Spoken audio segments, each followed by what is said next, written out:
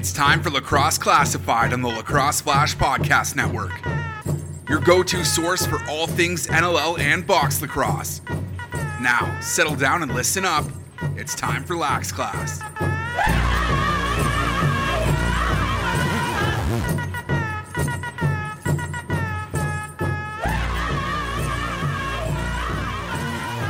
What's up, lacrosse fans? Welcome back to Lacrosse Classified here on the Lacrosse Flash Podcast Network for EP 179. Jake Elliott, Brett Schellner with you, and great program lined up for you as per usual here as we have two great guests coming up. We got our Stampede Stallions, we got Who You Got, Lax Class Locks, all sorts of stuff on today's program. Bradley, what's going on? How was the weekend? You had a busy weekend, double dipping, calling games in both Calgary and Saskatchewan. Welcome home.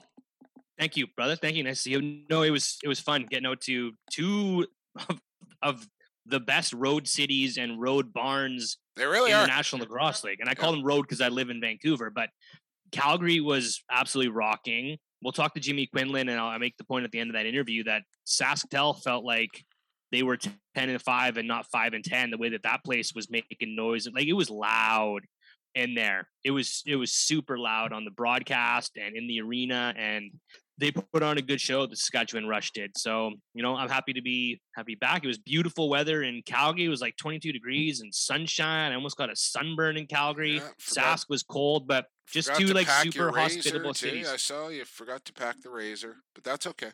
It's not like you're on national TV or anything. They say that the 5 o'clock shadow is like makeup for a man. Oh, so I did not know. It just sort of makes everything contoured a little bit. Not up on my masculine makeup, right? I guess. Looked like a good time there. And man, I spent the weekend out in White Rock, Brad. It was beautiful out there. Actually got to check out some minor lacrosse on Saturday morning, which just warmed the heart. I'm telling you, man, it's been so long since I just sat in a local rink and just watched the kids unabashed play some lacrosse and watch little girls action, little boys action, and it felt really good. Randy Ellis stays out there in White Rock, by the way, as Poco and Burnaby played a junior game on Saturday night. But I was hunkered down in front of like 4 different screens watching lacrosse. Actually, you know what else they did, Brad? Made it down across the border. Went into America on Saturday afternoon. First time in 2 years. Trader Joe's? Yeah, that's exactly what I did. Got some gas, nuts. Trader Joe's, a little specialty coffee. Yeah, it was a good little jaunt down to Bellingham. Felt weird. Yeah, that's cool. Felt weird. I know. I haven't crossed the border in 2 years either. I'm hoping to get down to a Mariners game, I think, sometime in the summers. We've got Eli McLaughlin joining us, fresh off of a Colorado Rockies opening weekend game. Fresh off something else. Liger's a little on the mend. We're gonna just a little heads up on that. We'll talk to him in a few minutes. But it must be. It's even weird. Like a little bit of the traveling that we've done. I've been to Saskatchewan, Alberta, and all over BC the last little while. Hamilton. And it's like COVID is sort of not existing until you get into an airport, and then all of a sudden it's like, oh, it's masks and sanitizer and distancing again. And so it's weird here in Western Canada. Like it's COVID feels like it's almost non-existent as far as restrictions go until you walk into an airport, and then it seems sort of real again. Getting closer, man. I don't know. I don't want to get off here, but they're talking about another 6th wave of another variant of Omicron. Like, if masks and all that shit comes back, man, I don't even want to go down the road. So, like Brad mentioned, Eli McLaughlin and Jimmy Quinlan coming up in quarters number 2 and 3. Evan back in quarter 4 for Who You Got and Lax Class Locks. And who we had the week that was here in quarter number 1 in Stampede Stallions, of course. Brad, I don't know, 4 and 4 got you in the top 10 of Who You Got this week. I had another subpar 3 and 5 week, which wasn't terrible considering how some other people did, I suppose, but this was just a wacky week in the National Lacrosse League. I don't even know how to put my finger on this thing. Well, I could grab the soundbite of you saying that and probably rerun it back for the last month, because I feel like that's what March was, and now that's definitely what April is going to be on. Buffalo's on a 2-game losing streak. San Diego's on a 4-game losing streak. Vancouver's on a 3. Calgary's won 4 in a row. New York beats Buffalo. There's just it's madness. But this is, this is what we do, is we have to come on here in week 1 and 2 and speculate about how teams are lining up against each other. But speaking with Kurt Malowski this week, and he was kind of the mindset of not so much saying who gives a crap about January and February, but there was just, I think some teams were jumping out of the gate in January, February, and you're starting to see those teams now trending in the wrong direction, where there's some teams that just sort of steady Eddie, stay the course, and now they're on winning streaks when it matters the most with playoffs on the line. So, I really think the season is a marathon. I don't care if you're 13-3. There's some 8-8 teams right now that I think are the hottest teams heading into the postseason. Yeah, funny how that can work sometimes. And I think this first game is probably the prime example of it on Friday night, Brad, where Halifax, what were they at one point? 8-1. 8-1. And now they've lost 5. They've lost 5 of 6. Yeah, now they're 4 or 5. 9. No, they've lost 5 of 6. Sorry, they've lost 5 of 6, and they're now 9-6. Where Calgary started out, what, Brett, 2-7, something like that, and now they're 8-7 as they beat the Halifax Thunderbirds at home. Big 2-0 weekend here for Calgary as they go from 5th up into 3rd, and now, after that second victory, seemingly feel like they have a lock on 3rd place and maybe aspirations for a little bit more. They could get a home game. And this is the first Adam Levy nugget we're going to drop here about 8 minutes into the podcast. There might be more later. But the first Levy nugget was that the Roughnecks haven't had a 4-game winning streak since the 2014 season. Wow. 8 years since the Calgary Roughnecks have had a 4-game winning streak. The 2014 season, they lost in the mini game in the finals to Rochester on a Calgary team that had Sean Evans, Dane Doby, Jeff Shatler, Curtis Dixon. Now you look back at that team, you're like, man, wow, how did that team with 3 MVPs and goal scoring leaders and some of the best of their generation not close it? But it was the stinking mini game that then. But anyways, Calgary Roughnecks, very impressive. Halifax, stinking mini game. We thought they were going to sort of right themselves after beating up on Rochester. And Rochester, I've said it every week, it seems to be like the team that teams beat to get right and then start their little streaks against. Didn't work so much for the Halifax Thunderbirds, as they're flat. They were just, unfortunately for the Thunderbirds, they were flat. The righties really didn't do much. Boucher and Shanks didn't have great nights. Evie was trying to take over some shifts by himself, and he looked okay at times. Fennell and Jamison and Jamerson. What's his new name? Jamerson. And Feed. Like they were okay, but that Halifax team just got caught flat. And Calgary is too young and too fast and too quick. And their superstars are heating up at the right time, right? Delbs and Curtis Dixon, and their best players right now are their best players. That's where it starts for me. Like, you're going to get the production out of the natural Jesse King and Curtis Dixon, and Tyler Pace and Dan Taylor have been chipping in nicely. Haywire's in the group there. But a lot of people were concerned about Christian Del Bianco at the start of this season and the numbers and the slow start. And Calgary is just notoriously a slow starter, but Christian has turned his game around. And as that has happened, so has the Calgary Roughnecks season. And I think that's the straight line here, like the correlation. And what was even more impressive about this victory over Halifax was their next victory a night later over Panther City, who came in the hottest team in the NLL, winners of 5 in a row. And Calgary just kicked the snot right out of Panther City. What was it, bro? 14-4. And this thing was never close. Like, it was over before it started. And that's on a back-to-back there for the Roughnecks, which I think just throw that whole theory of teams struggling. Like, forget it. Calgary is on a heater here, and Panther City looked like the expansion team from week 2. Yeah, well, Calgary was prepared for this game. Like the lineup that they put out on Friday night was in preparation for the lineup they were going to roll out on Saturday. Unfortunately, Hayden Dixon got what happened injured there? and Because wasn't I in missed against that on the broadcast. What happened? You know what? Did you catch the crease dive where Yes. Warren Hill got Yeah. injured and Aaron Bolda? I don't think I saw, and someone could correct me if I'm wrong, I don't think Hayden Dixon came back into the game after that crease dive. He didn't even land on Warren Hill.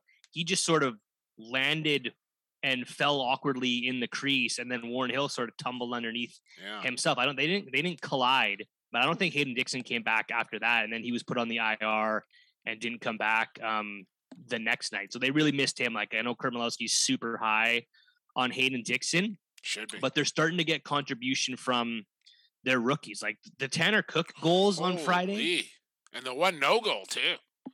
The one no, like he was insane, and their rookies are really coming to their own now at the 12 and 13, 14 game mark of the season and really contributing. Dan Taylor had the best night of his career, his first 4-goal game as a career. So they're getting their secondary, and I really think they're prepared. They beat Panther City, beat them twice on the second half of back-to-backs. Every time they've played Panther City has been the second half of a back-to-back. So I think they've had time to figure out what went wrong on those games and then not let it happen for the third time. And that staff obviously does their homework, and they game planned well. Jamerson.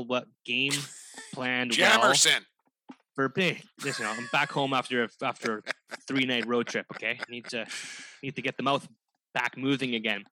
Jamerson. Switch the flip, man. Flip the switch. That'll make sense later.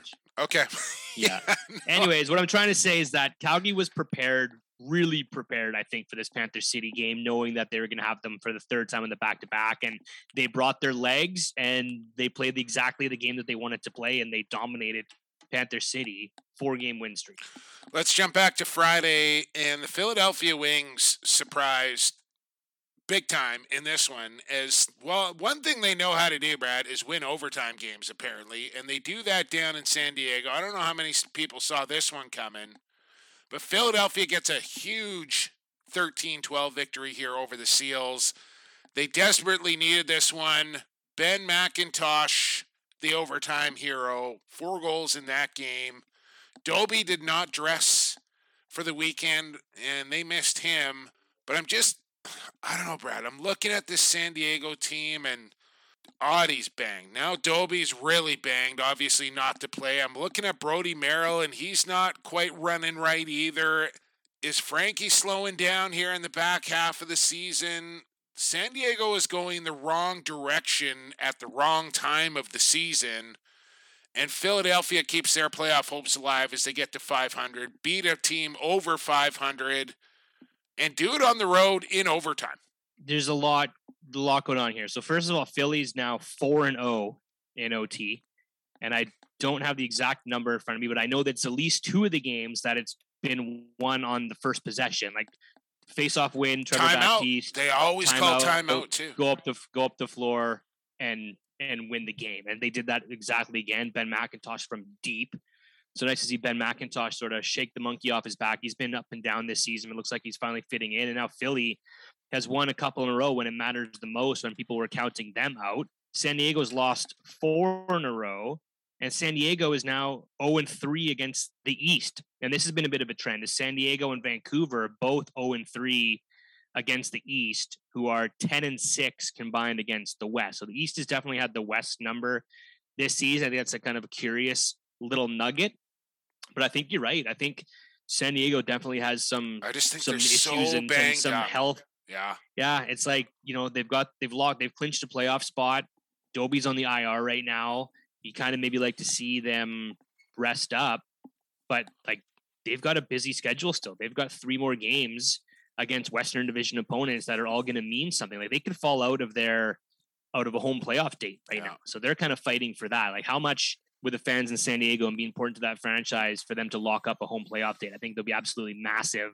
So they still got a lot to play for, but I do think they're one of those kind of teams that are limping in to the postseason. If they get healthy, they're still going to be one of the top teams, but I think they're limping at the final stages of the regular season here. Yeah, well, let's just jump back to Saturday here, because you mentioned the 4 in a row, and that, I believe, includes the loss to the Colorado Mammoth 11-10, another 1-goal game here, but a loss, still a loss. And Colorado finds just another way to win lacrosse games here. And man, are they on the right trajectory here at the right time. They were kind of Jekyll and Hyde early in the season, and they're still a bit of a tough team to kind of put a finger on whether they're an offensive team or a defensive team, but they just find ways to win games here, and now they're sitting at 10-6 and in first place in the Western Conference, and I don't think anybody saw that coming.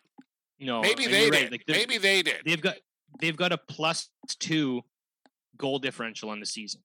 And if you look at the two teams above them in this league standings, Buffalo's got like a +50 something goal differential, and the Rock are +30. Yeah. So, to be at the top of the league and still being allowing almost as many goals as you're scoring, pretty impressive that they've snuck out these wins. But they've got some OT wins as well.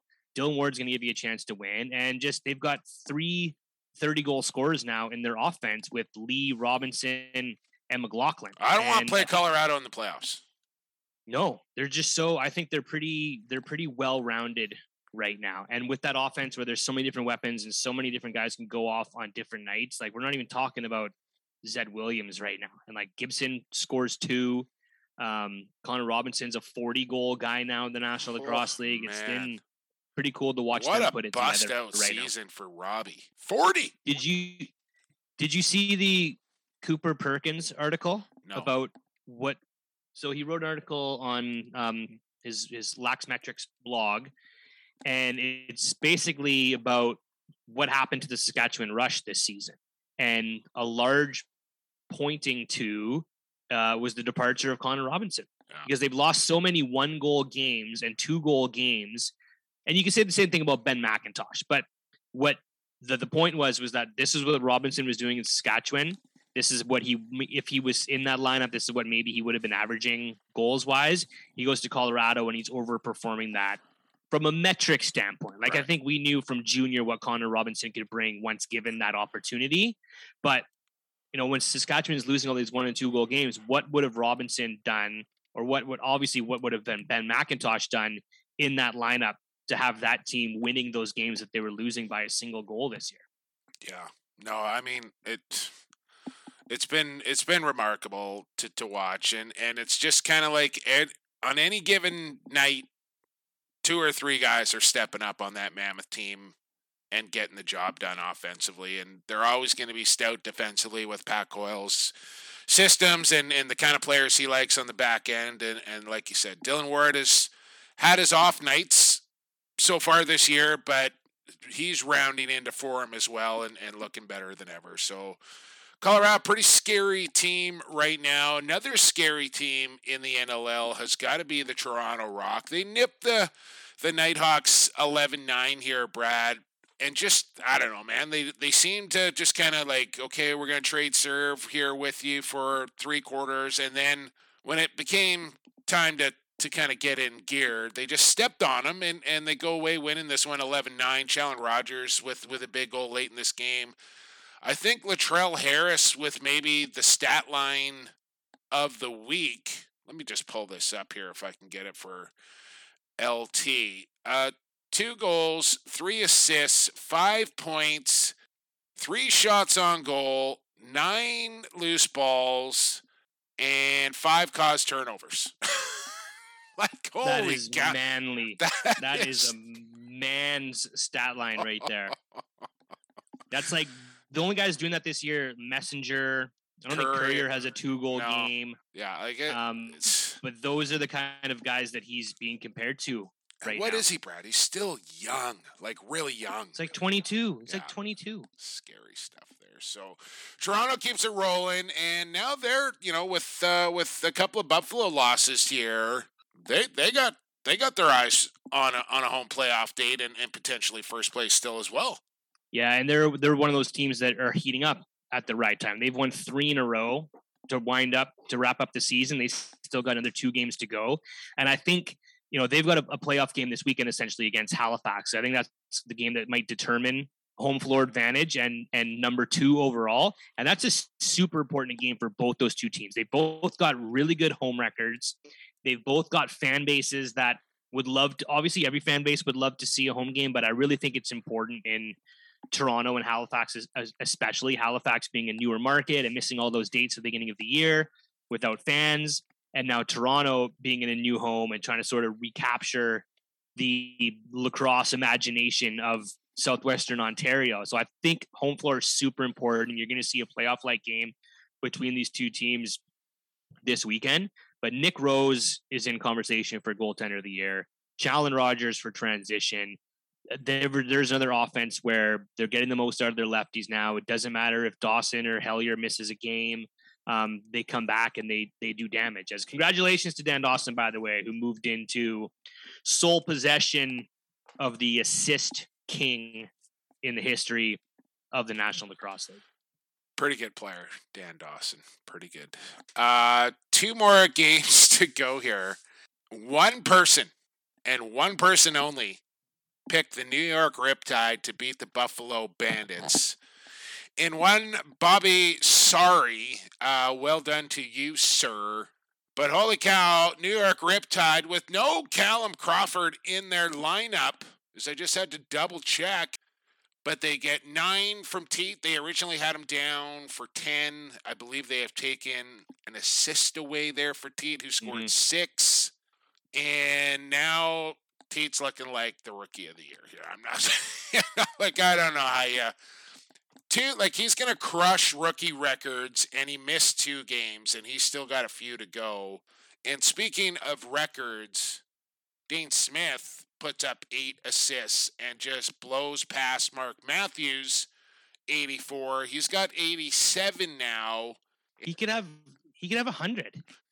He could have 100 assists. I think he's going to do it. I don't think that's too far out of the reach. No, I think he's going to do it, Brad. Oh man, yeah, it's been fun to watch Dane Smith ball out this season, just on another level. But how do the Bandits lose to the Riptide here, Brad? Because this, I'm not going to lie, this is when I was down at Trader Joe's here. So I didn't actually get a chance to digest this game. I had it on kind of one eye as I was prepping the Vancouver and Saskatchewan game. But it seemed to me for a chunk of the game that it was a rare stinker for Matt Vince, which never happens. So their defense wasn't as stout as it's been, and I think there were some goals that Matt Vince would probably want back. And then credit for the New York Rip. We know what their offense can do, but their defense was really shoring things up. And Orleman was fantastic. There was a couple of really key stops late in that game, and then it got sort of out of hand, and Buffalo started chipping away in the fourth quarter, and we thought, oh, this could be a Buffalo comeback. We know they can score in bunches. This game is not over yet.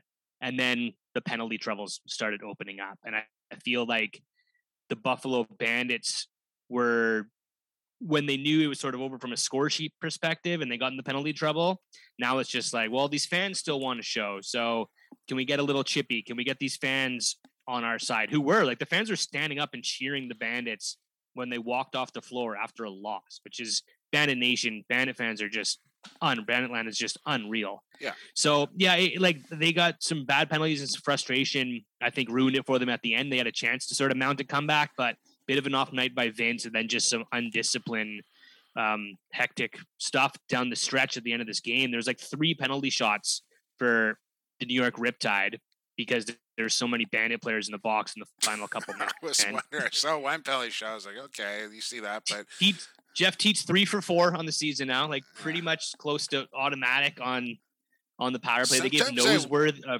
Noseworthy a penalty shot because he's the former Bandit, and they were he was having a chippy night going back and forth. So that was a fun game, and credit to the Riptide, 5-10, 3 more games to go. Again, the league hasn't put out their scenarios. I don't know what 8-10 will do for the Riptide if they win out, but a chance to play spoiler and really get people talking and build for the future. Yeah, the big dogs got that team pointed in the right direction for sure. And it's kind of a creepy thought, but I often wonder what it would be like to look through Jeff Teat's eyes. You know what I mean? Just sit inside his face and be able to look out and see what he sees when he's playing lacrosse. How cool would that be? Because I just wonder, when he's coming down on a breakaway or a penalty shot, does he even see a goalie, or does he just see net and corners and like, I'm shooting here and see the ball go in the net? It's crazy, his vision, Brad. Out of all his attributes, I think it's the vision that makes him so sensational.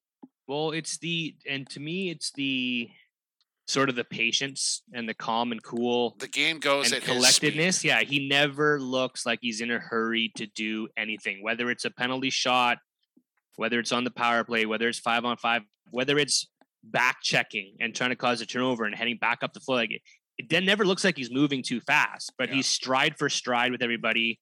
It's that slow. I always describe it as slow motion. I think Dawson sees the game in slow motion. Good one. I think Sean Evans at his prime saw the game in slow motion, even though he moved really fast. It's just they can move at a different pace than everybody else. And you're right. People have to dictate to that pace. And I was thinking about this watching this game, what he's going to look like in 10 years. Like he's already right. Yeah, no, I can't help but laugh. He's got like Dawson didn't slow it down at the beginning either. It wasn't until he started he was a power forward. Then he was like, hey, I'm going to be the assist guy. But like Teet's doing it as a rookie. Yeah. So he's playing like a master. He's playing like a guy who's got 10 years of experience under his belt. What's he going to look like when he actually does? Yeah, I wish I knew the answer to that, man. I can't wait to see what the answer will be. Brad, we're going to have the treat to watch this kid from out of junior through his entire pro career, and we're going to get to witness it all. And not everybody's going to be that lucky, and this is a guy that we're going to be talking about for a long, long time. And on the Buffalo side, a couple of losses here, but we've been kind of talking about the Bandits, that maybe this Buffalo team kind of needs this. Get this out of the way here, so when it comes to playoff time, you kind of have that taste in your mouth, the raw meat and the dog and the bone and all that. You're hungry going in instead of just on cruise control. If the playoffs started tonight, my favorite sentence, Buffalo would face Georgia. One and done. That's no there's picnic. Gonna be there's going to be some upsets. There's going to be some upsets across the league, whether it's a 4 seed beating a 1 seed somewhere. It's going to happen. It's going to happen on one of the sides. And yeah, if you're trending in the wrong direction, heading into the postseason, you run into Georgia, look out. Well, there's your hot take if you get on Coast to Coast this weekend, Brad. A 4 seed is going to upset a 1 seed. You're welcome. I am on Coast to Coast this weekend. Oh, there you go. I think I was going to lean in another direction. I'll leave you hanging there. But that's a good nugget. It's a good nugget. One more game to go here. The final game on Saturday night. And we talked to Jimmy Quinlan about it a lot, so we'll just kind of get into this briefly here. But I think, Saskatchewan beats Vancouver 15-13, and Vancouver not dead yet. Now they need some help, but their playoff hope's still alive with a couple of wins and a couple of losses from other teams here. But the thing that jumps off of me, and maybe this is a little bit crazy, is the 3 stars, Brad. And I saw you tweet this out about people who are picking the 3 stars in our league need to take their job and the privilege a little more seriously here, as they name the first, the second, and the third. And this is not the first time we've seen this. This is not exclusive to Saskatchewan. This is not exclusive to Vancouver, because it happened to Vancouver when they were in Calgary as well. Full disclosure, Brad and I, for the most part, will pick the 3 stars in Vancouver. And I'd like to think, Brad, that we are very objective when we do that. And this was just clearly not the case here in Saskatchewan. And I think something needs to be said about it, because it's important. It's important, and you're not doing yourself or the league or the players any favors loading up on one team with a 3-star sweep. In a 15-13 game where one guy scored 7 and another guy scored 10 points on the other team, give me a break here. Yeah, and I know that the Rush are back in the win column and new head coach, and it was exciting, and there was a real buzz in that building. after a tough season that almost like a new chapter and a new era starts now, because they looked at times during that game like the Rush of the past. Like when they were skipping the ball around on the offense, their power play, the stout defense from their top guys, the youth that they're bringing in, like there was glimpses of, oh man, if this team had just put a couple more wins together earlier this year, they're as good as any other team in the West right now. Like there was some scary moments of this game. And you're like, man, it's just too bad that it's probably too little too late. We don't get to see what this team could do in the postseason because it'd be fun to watch. But that said, no disrespect to Ryan Keenan, but to not give a star to Killen or Keegan Ball is just downright disrespectful. It's a joke, pretty much. And you do have to take that job seriously. It's not just I don't know if they are thinking that, hey, this is not something that it just gets posted in the building, or no, this goes on the official game sheet that goes back to the National Lacrosse League. So now you're handicapping Kyle Killen and Keegan Ball and the damage that they did. So I do think that you have to take some more stock. You and I go back and forth when we do them. Like we share our list together, we debate them because we take pride in handing that in and going, this is who best reflected this game, win or lose, home or away. Who were the three best players on the floor tonight? Yeah. Who impacted the game the most? Take a little pride, be objective, and don't be a homer. Like when it comes to this, it's unacceptable, really. Like Brett, when I was a kid watching Hockey Night in Canada, I was, where's the harp music here? But like the 3 stars at the end of the game were a huge deal. They'd come out on the ice, they'd give a wave to the fans. There was like a league end award for 3-star award here. Like, and now people are just, like it's a sweep for the home team here. And again, it's not just Saskatchewan here. We're not picking on them. This is a PSA to everybody across the league that if you get the honor and the privilege to pick the 3 stars, do your damn job correctly because it matters.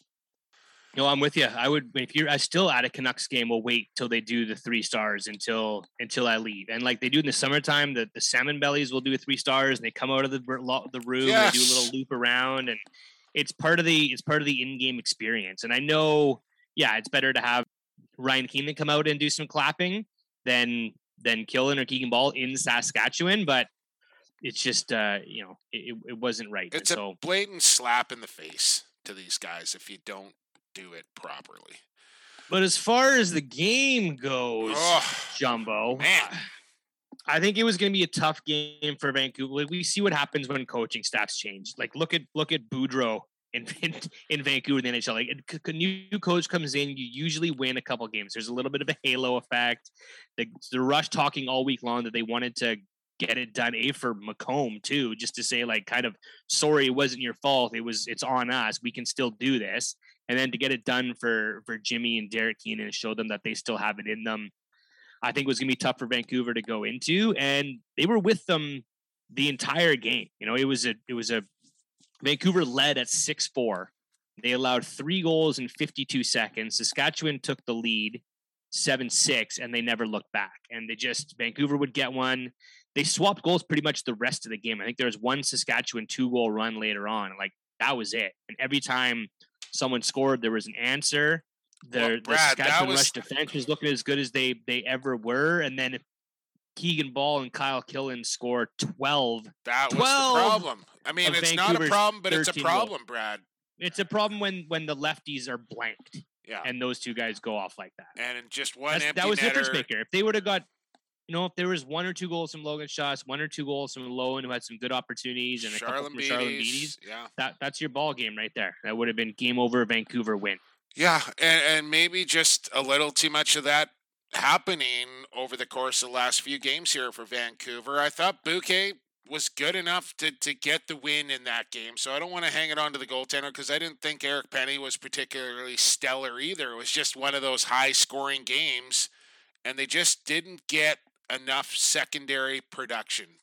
Their 2 top goal scorers got the job done, and then there was just too many passengers on the offensive end. But give Saskatchewan some credit here as well as like you said, they came out and they played that game hard. And now it sets up an absolutely massive clash back here in Vancouver on Saturday night against the Calgary Roughnecks, which we will talk more about in quarter number 4. But before we get to quarter number 2, Brad, we got to go to the Stampede Stables.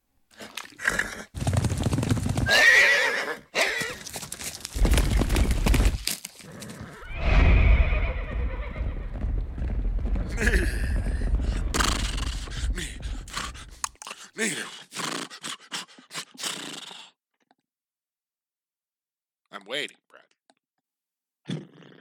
I don't know why that chokes me up. Maybe you should practice. You know what I should do? You know what I could do way better than horse noises? I can come up with horse songs. I could go. What if I just started singing a song that included the word horse? I think Danny. Is this the beginning of a new challenge? No, I'd upset Danny. Yeah, which that's her favorite part of the podcast. So so cold in here. We have reached the Stampede Stables, courtesy of Stampede Tack and Western Wear. Did you know they carry a wide selection of Carhartt hoodies, jackets, t-shirts, overalls, toques, beanies? Carhartt is both functional and fashionable. Need some gear for your crew at work? They have corporate bulk orders too. They even have Carhartt for kids. Be sure to drop by Stampede Tack, located in Cloverdale since 1966, or online, where it's still shopping local, at stampede.ca. Stampede Stallions of the Week, Brad. You get to go first as usual. I'm going with a 2-game average here for my Stampede Stallion of the Week. I think there was a couple options we could have gone for the Calgary Roughnecks, but let me just throw these stats out there. Over a 2-game spread, Friday night, Saturday night, in a combined 893 save percentage, 75 saves, 10 goals against in 110 minutes and 35 seconds of lacrosse action. The phenom, Christian Del Bianco, they gave him a break with about, 8:25 left in the second game against Panther City, where Landon Kells, he looks like he's 14, by the way, Brad. I know, right? Such a baby face, Landon Kells. Holy. He allows 2 in the final couple minutes to Panther City, but what Christian Del Bianco did against Halifax, what he did for the 3 and change quarters against Panther City was unbelievable this weekend. And you said it a few minutes ago, Jake, when Del Bianco's hot like that, the Calgary Roughnecks are almost impossible to beat. And he was MVP this weekend, along with honorable mention to Curtis Dixon, who had a sock trick, 6 goals against the Panther City Lacrosse Club. But had a beyond Del Bianco's getting hot. And that's scary now. Evan 893 over 2 games. He had 2 goals against in 51 minutes. It's almost like he could have played out and maybe set a league record. Yeah, if he finishes that let's give the kids some touches, and the Roughnecks don't give a crap about any records or anything like that. So 2 goals against in 51-35 is insanity. Phenomenal, Brad. Phenomenal by the Phenom, Christian Del Bianco. Good selection. I'm actually picking 2. I'm exercising my right to do so, Brad, so stick with me here. These 2 gentlemen are going into the stable for different reasons, but the same reason. One is Dane Smith for breaking the all-time assist record as single season, thank you. Surpassing Mark Matthews, 84. He now has 87 and still 3 games to go. He's joining the stable now because he's going to just blow that record out of the water. And the other guy set the all-time assist record, passing John Tavares with 935. Dan Dawson and Dane Smith are my Stallions this week, making a little National Lacrosse League history in Week 19. I really think we're in a real golden age right now. And I hope the league gets better and better and better and better. But I think one day we might be looking back at this time of Dane Smith and Lyle Thompson and Mark Matthews and Dan Dawson and going, man, we were really, and Jeff Teat in his rookie season, I think we were really spoiled around this time, especially coming off a pandemic and then having sort of all this pent up frustration and rage from these players coming out on the floor. It's been special to see, man. Let me ask you this. Does Dane Smith one day set the all-time assists record? Yeah. If he stays healthy, I don't see how he doesn't. I mean, that's a long time to play, but I think Dane is on Dan got off to a slow start in his career. Remember, he was a 6th-round draft pick, and he wasn't producing at the clip that Dane was. He started, right, even though he started out transition his first year, like by his second year, he was already putting up numbers. Yeah. So if he stays at that pace for, the next decade, yeah. 126 points right now. He's 11 shy of tying his single season points record of 137. He's got 2 more games to do it. So your hot take of him getting up to 147, Jumbo, he's going to need 21 points over his next 2 games. It's doable. I mean, it was a hot take, but that is doable for him. It wouldn't be the first time he had 21 points in 2 games, I bet. Adam Levy, look it up. So congratulations to those 2 guys. I'm loving living in a time right now where we're seeing these records being smashed and broken. And it's not just because there's more games in a season. Like Dane Smith is playing at a uber what was that level take by as a Dallas full-time that lacrosse was player. Just ridiculous, Brad. Something about the only league award that matters is Rookie of the Year, because the rest of them, if you just play long enough, happen. That is like the coldest take I've ever heard, almost. Not awards. It's points. Like, not very impressed with the points records because, you play long enough, those records will fall. He was most impressed by the rookie scoring record, what Dane's which is doing, also an 18-game season versus what used to be a 16 and what it was even less before. Yeah, but scoring 50 in a season or doing what Dane is doing this season in a single season is ultra impressive. So I just thought it was just a weird... I think it's coming from a guy that played in 8-game seasons and maybe is a little bit bitter about that. Well, here's what I think. I think there's, and I'm not naming any names, but I kind of feel bad for guys who were superstars maybe in the early 90s or early 2000s who don't get like the social media and marketing love that guys get now. Because there's some guys that are going to get forgotten based on just the trajectory of the league and where it's gone, right? The league doesn't do a super great job right now of honoring its past in a lot of ways, right? Like we had the Hall of Fame has been reintroduced, but I don't think the league, and there's not even stuff out there that we talk about when we're prepping a broadcast every week. Hey, he's going to beat John Grant Jr.'s record. Can we get a John Grant Jr. clip? Or can we get Caleb Toth scoring the game winner in at Maple Leaf Gardens? And like, you can't access that stuff. And I think if the league did a better job of providing clips and stats and stuff of what guys have done in the past, then we could start shining a light and like retroactively giving these guys some praise. But I think there's some bitter vets right now that maybe wish they were playing in the league today versus in 1993. Yeah, you're right. I mean, they need to get the history figured out as far as the stats and all that stuff. Like, it doesn't go back past 2005 on point streak, and there's some issues there that need to get cleaned up, no question. But I think you're on the right track there. And you make a good point, Brad, to look back at what the league looked like in the early 90s, then the early 2000s, into 2010, and now where is this league and what are these players? The creativity of these guys now willing to try things that you would just never see 10, 15 years ago. The future is going to be nuts, man, how good these guys are going to be in another decade from now. Yeah, it's scary. And it's tough to compare apples and oranges too. Like, yeah, there's a lot of great players from the past, but how would those players look today? And how would Dane Smith look like in 1993? Like, you just can't. It's like the whole Gretzky Crosby thing, right? Like, it's apples and oranges and you can't really compare it. It's always fun to talk. Brad, huge quarter number 1 there, and lots more to come here on EP 179. We're down to Mile High to catch up with Lager McLaughlin. Eli from the Colorado Mammoth is up next in quarter two. Keep it right here on the Lacrosse Flash Podcast Network.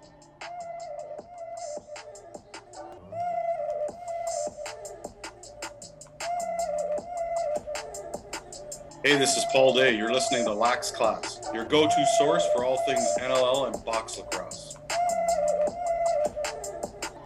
Welcome back to Lacrosse Classified as we move into quarter number two here on EP 179. Jake Elliott, Brad Challoner with you, and Rycor Construction sponsoring this quarter of action. They make it stand out at Rycor.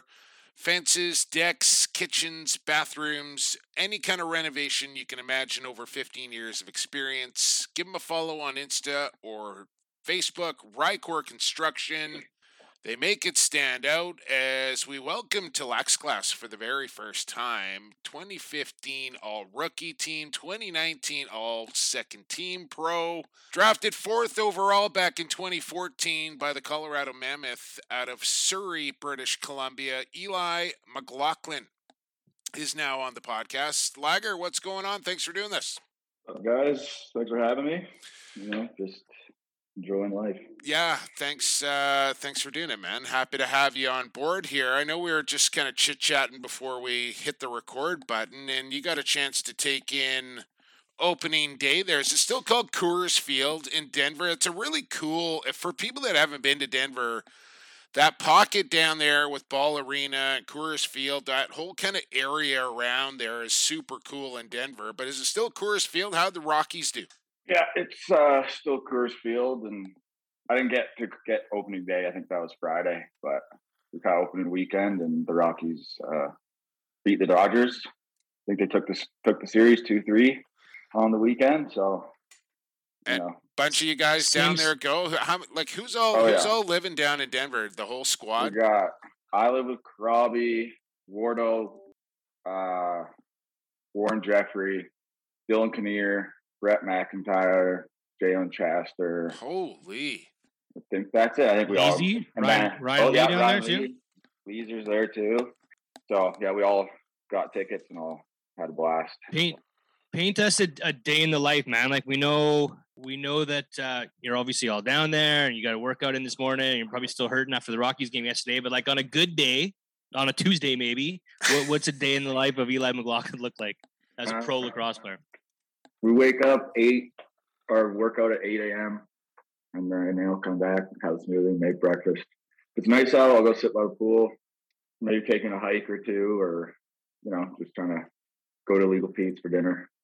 Legal Pete's. How often is the stick in your guys' hand? Honestly, just Friday, Saturday for me. Sometimes we go to the Foothills practice arena and shoot around, but we've been having trouble getting some time there.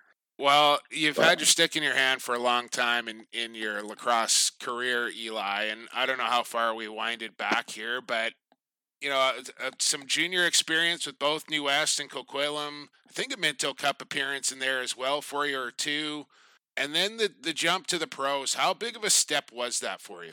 Yeah, I got two shots at the Minto and never managed to win one, but jumping from that to the pros was, for me, I was very nervous. I get into play with like John Grant Jr. and one of your heroes. So the speed took me a bit, but it's always going to be a challenge jumping from boys to men. You're one of the rare that I think didn't go to college, didn't go to NCAA, and then jumped in as a youngster and made a pretty immediate impact. You're a 20-goal scorer by your second season. Do you think missing those 4 years, like most of the rookies have now, took you a longer time to adjust? Yeah, maybe. I know, because a lot of those guys go to college and they're like the big dog on campus. They get a little pressure, kind of like that. But I don't know. I've never found it like insanely difficult. But it's just lacrosse, right? We all know. We all played it. Here with Eli McLaughlin of the Colorado Mammoth. And you're right, like when you broke into the league and you were surrounded by some of the legends of the game, and Junior in particular. It was a much different role for you on that team than the one you have now. You got a letter on your jersey, and you're really one of the leaders up there on offense. And I would how has that transformation been from you going kind of a young, bright-eyed rookie to now a guy that guys are looking up to and leaning on a little bit in that locker room? Yeah, I've been trying to take a little bit more of a leadership role there. Sometimes I forget I'm turning 29. I'm not 21 anymore, and guys are looking for like guidance and leadership out of you. And it's been it's been awesome. I think it's been a little difficult because I've never, for most of my time here, I've kind of been quiet and follow what the other guys are doing. But now being the guy that has to get the boys going and maybe calm us down on the bench has been a bit of a step, and exciting though. How about your offense this year? Like, it's one of the most potent in the National Lacrosse League right now. So many weapons, all part of this engine of the Colorado Mammoth. Everybody's kind of got their role there. But Bish takes over as the offensive coordinator this season. What's changed in that to make it so effective this season? I think it's just none of us are extremely selfish guys, and we don't care who's scoring. We don't care who's scoring, and like Crowdy's stick has been on fire, and if I'm not on, I'm like, hey man, I'm gonna get you the ball. I'll pick for you. You just keep laying the lamp. Same thing happened on the right side, especially with Gibby coming in. He said the same thing, like, hey, stick's been cold. Leaser, I'm gonna get you open. And it's just guys, we switch nights sometimes, and we just do the same thing for each other. Well, you seem to have a bit of a flair for the dramatic too, though, Eli. Like, you always seem to have that kind of that big next goal that spurs on a comeback. I think the overtime winner you had earlier this year as well. And you seem to be a real clutch player. Has that always been in your DNA, or has that developed over time as well? Yeah, that's the one thing I guess I'd never really noticed. How many clutch goals I've scored until the Lax Mag was doing their Clutch Kings thing. And honestly, I don't know what it is. Maybe it's just something you have or you don't. Well, you seem like a real calm, cool customer, laid back, mellow, chill, whatever you want to say when you're sitting here talking to us. But when you get out on the turf, it almost seems like your personality changes, and you're, like you said, whipping up the boys, getting the crowd into it, and you're pretty hyped out there. Does a switch just kind of go off? Yeah, I think there's definitely a bit of a switch. You get out there, you see the fans, the music's going. I mean, I don't really notice the music too much, but TV timeouts and whatnot, and you just, get that energy from the crowd and from the boys, and just use that to fuel your game. This is going to hurt people in Vancouver listening, Eli, but take us to those two games against Vancouver. You guys are down by 8, you're down by 7, especially that one at home in Denver where you start chipping away, and it looked like you in particular were like, okay, we're gonna do this again. How much did that first win give you guys that belief that was happening for game number 2? Oh man, that first one was, I've never seen that, 7 goals, and was it 7 goals in 4.5 minutes? Yeah, something like that. I think it was nuts. And I just kind of told the guys on the bench, hey, we're just playing no pressure lacrosse now. No matter what we do, win or lose, let's just put it all on the line here, and whatever happens, happens. We're already down 7. What's the worst that could happen, right? And then the second one, I think, you just use that same kind of mentality from the first game, and you're like, all right, well, we just chip away here, get 1, 2, 3, and we're going to get the ball rolling. And we did just that. And now, Eli, you beat the Buffalo Bandits. You take down the San Diego Seals. You've caught them in the standings. And first place in the West, home floor advantage, that's a big step for you guys, and a goal that you must have had at the start of the season that you want to finish off now. Oh, for sure. I mean, that's just one of the goals on the road to, the main one. And, I think we're pretty happy with how the season's gone so far. If the playoffs started today, you'd play the Brad's favorite saying right there. I know.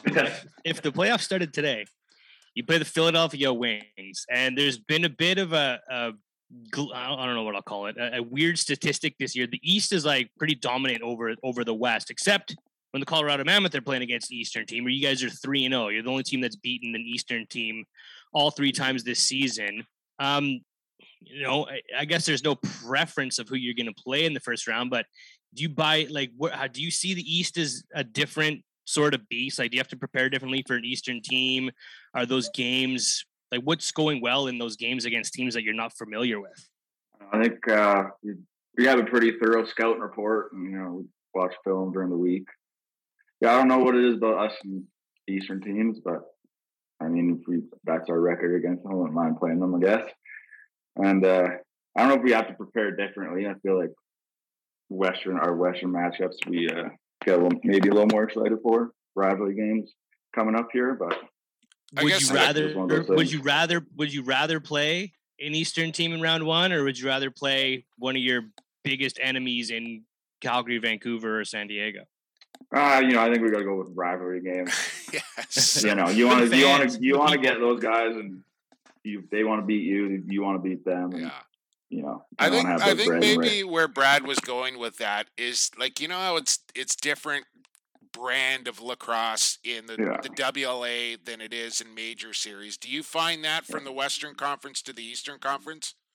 Not personally, but I mean, there's definitely a little bit different intricacies and stuff like that. But honestly, I think it's a team to team thing. Everyone's playing so fast now.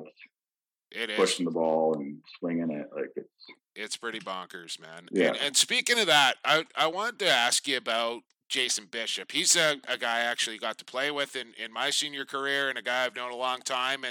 But I would say that he's not really a household name in the NLL yet. But talk about Jason Bishop and what he's brought to the Mammoth offense and that bench. Yeah, when we promoted Bish there from our West Scout to the O-coach, you know, we all were familiar with him, and, you know, we trusted him to come in, step up, and, you know, I think he's put in some really good motions, or, you know, I guess offensive principles, and it seems to be working for us. And so kudos to him, and I think he's doing his job really well. Pump up your roommate, man. He's got 40 goals this season, and just, you know, was struggling to get into the Saskatchewan lineup over the years, and finds a home in Colorado, and has been just absolutely lights out. What's going right for Connor Robinson? Oh, I don't want to take all the credit for it, but I spent his stick, so. Oh. Okay. I thought you were going to say, like, setting him up or setting good picks, but it's stringing his stick. Yeah. No, but yeah, what can I say? You can't miss right now. And when he's hot, he's sniping the ball. He's absolutely picking corners, and doesn't seem like he can do any wrong. I almost felt like it was just a matter of time. Like, you watched him coming up through junior too, Eli. The kid's the all-time leading scorer for the junior bellies. It was just a matter of time before he found his stroke. I mean, yeah, look at his stats in junior. Absolutely insane. There's no reason he could do the same thing here. And I think he's proven everyone in SAS that they made the wrong choice there. You guys are heading there this weekend, so he gets the chance to do that in person again, as does your Colorado Mammoth, to try to increase their lead on first place in the NLL West Division. Eli, what's going to take to beat Saskatchewan Rush? They got back in the win column. They're hungry with the new coach. Going to be a good one Saturday night in SaskTel. Yeah, I mean, we're familiar with those guys, and they play really well at home. They're a crowd, and I think if we just stick to what we've been doing the last couple, shutting down transition, I think, is a big one. And, you know, getting to the dirty areas on the offense and getting in tight on Penny, we'll be doing all right. Take that crowd out of it early. Eli, appreciate the time here on Lax Class, man. It's always fun to watch you play ball for the Mammoth, and appreciate your time. Thanks for doing it. Oh, thank you, guys. Say hi to Rocky for me. Say hi to Rocky for me. I will. All right, there you go. Yeah. Eli McLaughlin, Colorado Mammoth, Brad, and first timer here on Lax Class for Liger McLaughlin. Pretty savvy follow there on Twitter. He's got a real kind of a, I don't know what kind of sense of humor. He's got a good sense of humor. Good tweeter. Doesn't tweet often, but drops some haymakers from time to time. And like I said earlier, like, has turned himself into a real clutch player. Like, timely goals. There's Eli McLaughlin. Yeah, and some guys just have that knack, and it's tough to put. It was tough for him to put that into words. I remember asking Colin Doyle about this once, like, how do you flip that switch? And for him at the time, and I imagine it's the same for Eli, it's just like a competitive edge. Some guys just have a flip that they can switch to go, you know what, this game's not over. I'm not leaving here until I, get another couple and bring my team to victory, or 3 or 4 or 5, like it was in that Vancouver game. But some guys just have that competitive knack to go, you know what, we're not losing tonight, and put the team on their back. And you can see Eli gets a little chirpy sometimes. You might have words for some of the defenders or some of the goaltenders after he buries. And, I think that goes a long way to spark that crowd in Denver. And then once you get that momentum on your back, good things start happening. By the way, you totally bailed me out earlier in the interview because I was looking at the wrong week. You just said they have a switch that they have a flip that they can switch. You can switch a flip and you can flip a switch. Why not? All right, man. Let's take a break. It's time for halftime. We got to regroup. We got the head coach of the Saskatchewan Rush coming up next. Jimmy Quinlan will join us in quarter 3, episode 179 of Lax Class is back after this. Hey, this is NLL Hall of Famer Patty McCready. You're listening to Lax Class, your go-to source for all things NLL and box lacrosse. Welcome back to Lax Class. Halftime is officially over. We are into quarter number 3. And here in quarter number 3, we're about to talk to the 1-0 head coach of the Saskatchewan Rush. In one, Jimmy Quinlan, Coach Q, teach, all sorts of handles you go by there in your other profession. But your head coaching debut was a good one, Jimmy. Welcome to Lax Class. How are you? I'm very good. Thanks for having me. Thanks for being here, man. By the way, I saw Cody Jansen. We got to get this out of the way right off the top here. Do the Rush Hour podcast that we just both happened to be on there last week. And I saw in his tweet that he mentioned that you were talking about how you were taking a piece from all your former coaches and guys you learned from and all that sort of stuff. I'd have to go back and listen, but I don't think I heard my name when you were talking about all that stuff, which hurt me a little bit.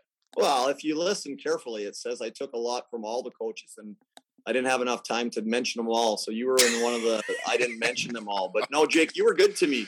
You put up with my crap. You were a handful. I'm not gonna sugarcoat it, man. You were a lot to deal with. That was one of my very first coaching gigs as well. And, we clashed a little bit from time to time, but I think we both taught each other some things there. Yeah, I would definitely agree with that. So I've always had opinions. I've never really been one to not voice those opinions, and sometimes it got me into trouble, and sometimes it got me ahead. And I think I've matured a lot since that time. So I think we're very similar in that regard, Jimmy. But yeah, no, I remember you back there. You were good. You were good. I appreciate it. Well, the hair is cut, the beard is off. You're looking matured behind the bench. New associate head coach, co-head coach for the Saskatchewan Rush, soon to be full-time head coach. But Jimmy, where did that first win stack up in your sort of career accomplishment list? You've done everything on the floor, behind a bench. Where does that first ever co-coaching win stack up? Well, I'd just like to get out of the way. I'm only clean shaven because I forgot that I took my guard off last week as I was trimming my beard, and I lost the patch of it, and I couldn't salvage it. No. I'll get. Are you going back? That was all that hard work. It was like 2 years in the making. It's probably also the fact that I was making my daughter's bacon for breakfast on Friday before leaving, trying to, put in some good work, and the timer went off. So I was doing too many things. So. Yeah. Shaving and cooking bacon does not seem like two things you want to do at the same time, by the way. No, I learned that this past week. So anyways, the beard will be back. But in terms of the head coaching win, I don't know. I was nervous before the game. I've been fortunate that Derek's kind of brought me under his wing all those years ago, and he kind of just really handed the keys over to me this weekend, and then entrusted in me. And I think the thing that stuck out to me most was just how happy I was for those guys, because I know it's been a long season for them. I know they're not used to being in the position we're in, and they took what we were asking them to do, and they just stuck to the plan. And so I think good things happen when you do that, when everyone pulls on the same rope. And I think that's sometimes a coach's job is to be a salesman and to get buy-in, and we had it. So in terms of where it ranks, it was pretty special for me just to see their, the reactions on their face and to get a much needed win. And it almost felt like we were kind of back to being who we thought we were and who we wanted to be. I think you're always going to be yourself, Jimmy, but going from, you've kind of seen it all now. You've been the defensive coach, you've been the offensive coach, and now you're the head coach. Out of the span of that, like both those experiences, what have you taken from both of those that you can implement into your head coaching? Players want adjustments. Players want to be coached. I think that's the biggest thing I've learned from it. There's a number of times, working both doors where the players will look up to you and they're expecting you to have something. You don't always necessarily have to have the right thing, but you have to have something. You have to believe in it. You have to be confident in it. And I think that to me is the one piece, is that even though, they've been around the game a long time and they've got a lot of experience and they're phenomenal players, they want to be coached and they want to be pushed. And so our expectations for them have to be very clear. And then I think that the biggest piece for me is patting them on the back when they've done well and then offering them feedback when there's room to improve. And so that's what we tried to do on Saturday night there. And there was a lot of times where the guys were turning to both Jer and Derek and myself and saying, like, where are we going here? What are we doing? And so to be organized and to be planned and be prepared, it goes a long way. I think Josh Courier for Rush Nation had probably a pretty good breakout game that everybody was excited to see. How are you getting the most out of Josh Courier on Saturday night? Well, I think, again, my message and our message to the group was just to be yourselves. And Josh has got very good feet. He shoots the ball well. Sometimes it takes a little while for it to come out of his stick. And so the message to Josh, and it's been that all year, was to be assertive and to be decisive and to trust his instincts. And I think he did that. He moved his feet extremely well. He got to the dirty areas. And then when it was time to pull the trigger, he just let it rip. And so I was happy to see the smile on his face, because he's been nothing but a true pro. He's stuck with it. He's taken feedback. He's been the first to admit that he could be better. And so to see him have that success, I was happy for him. Here with the head coach of the Rush, Jimmy Quinlan, and still some season to go here, Jimmy, but you guys are officially out of the playoff race, which is still a bit mind-boggling to me, and I'm sure you, but lots of work to be done here. And Jake, I'm going to be honest right now and cut you off. I didn't even know that. Okay, my bad. And you know what? Sorry. And I'm going to cut you off too, Jumbo, because we don't have until I get the league email that says that is in fact the case. I think people on Twitter can speculate all they want, but the league hasn't put the hammer down on that yet either. So okay. I think a lot has to go right, but there's a lot that's still possible. All right. Nice. I'm going to back away into a hedge like Homer Simpson right now. My point and question being... I love that GIF, by the way. Yeah, it's widely used. Is you're going to need an offensive coach come next season. I know Derek's there right now, but is that going to be your pick?